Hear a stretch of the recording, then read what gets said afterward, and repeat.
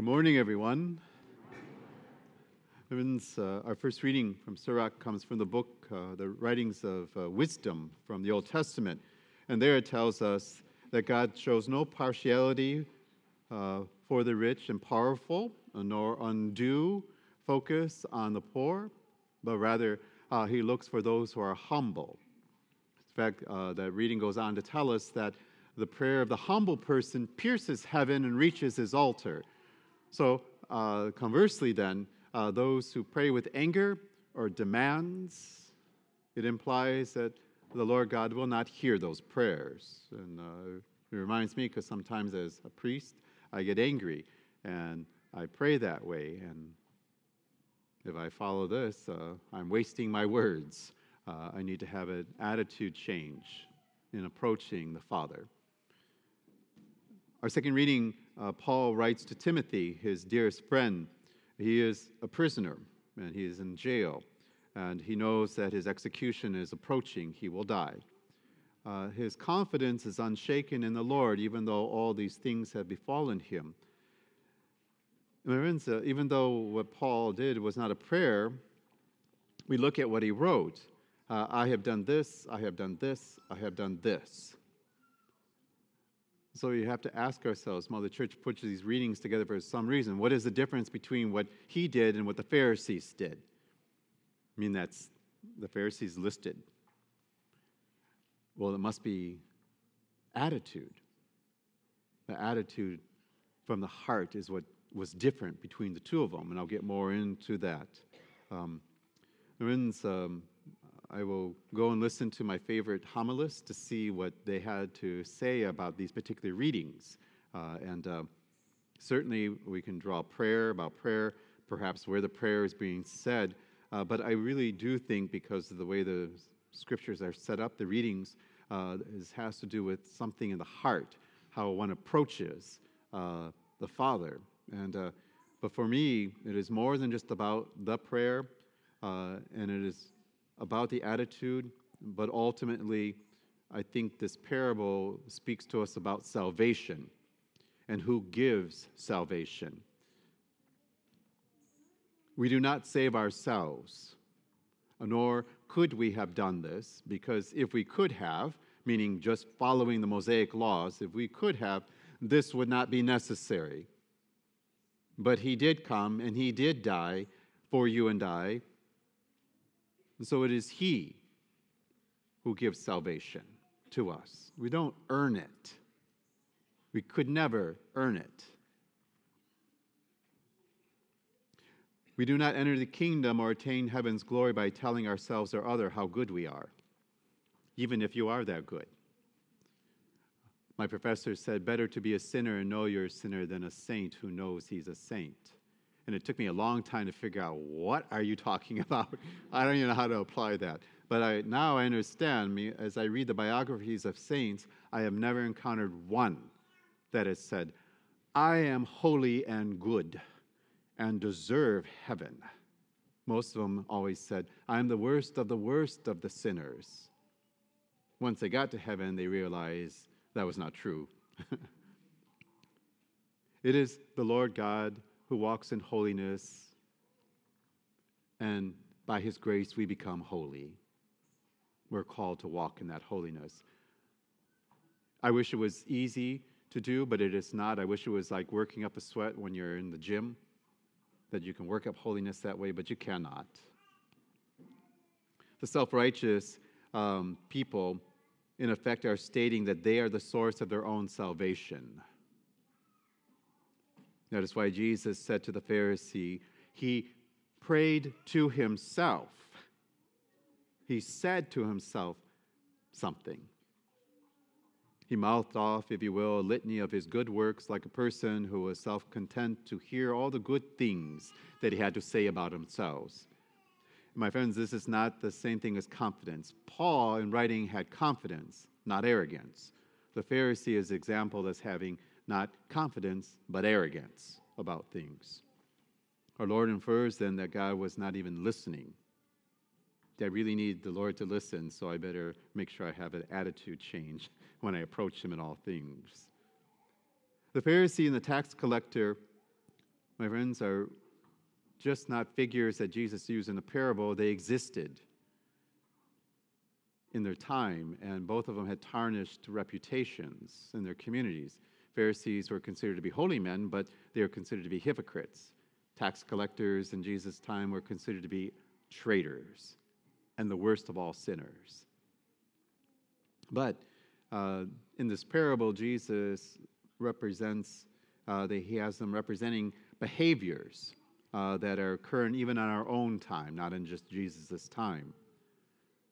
My friends, I have to look, when I look at the scriptures and I see how Jesus sometimes has good PR in the Gospels about certain people, oftentimes he had very positive things to say about people whose figures, like the tax collector, the Samaritan woman, the Samaritans in general, the Roman centurion, all these were people who were opposed in their time or in opposition. But Jesus spoke highly sometimes about them, and those who carefully observed the Mosaic law often came under criticism by Jesus. So we need to look at this and try and figure this out. The Pharisee publicly committed themselves to perfect observance of the Mosaic law. They were perceived to be law-abiding citizens, and because of that, holy. And they were noted for their religious piety. Jewish folks of Jesus' time, they had to pray 3 times a day at the hours of 9, noon, and 3. They were required to fast at least once a year on the Day of Atonement, as we understand it, Leviticus 16:29. The Pharisee that Jesus speaks about, if you read the rest of the story, he did much more. He fasted much more, and he tithed not only 10% of what was required, he did 10% of everything he had, all of his property and everything. So he went, if you will, 100 times above what was required. So what is the problem? The Pharisee's problem was that he was very haughty in the face of God. And even worse, then he became condescending towards everyone else. Thank you that I'm not like that one.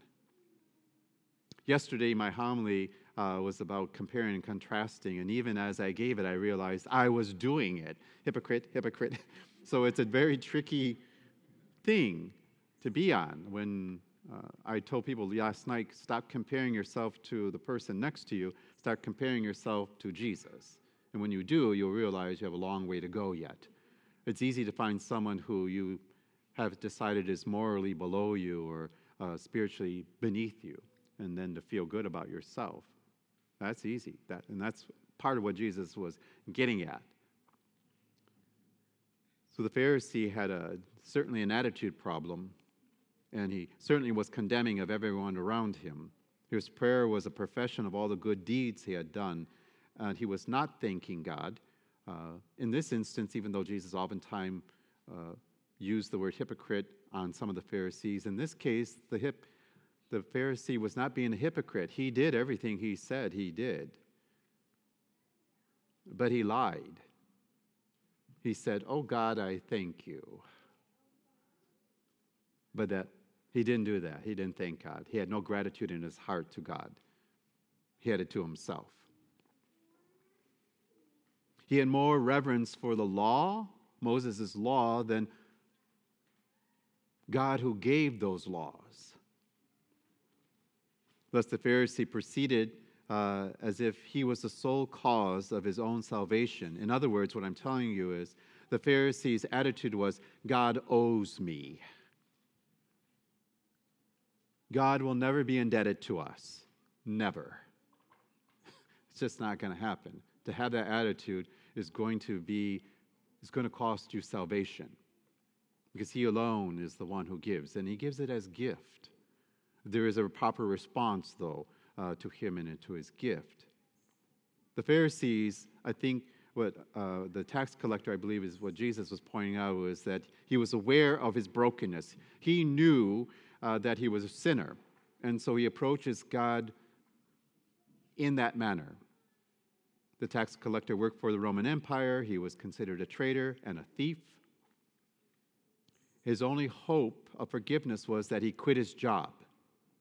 That's what the Pharisees would have told him. If you want to be better, you need to quit your job. All the tax collector could do then was to throw himself on God's mercy. In his prayer, he dares not even look to heaven, but simply asks God to have mercy on him. And for another homily in 3 years on this, the Greek, I know sometimes people, I don't care about what the Greek said. You should, because the Greek translation is closer to what the Aramaic was.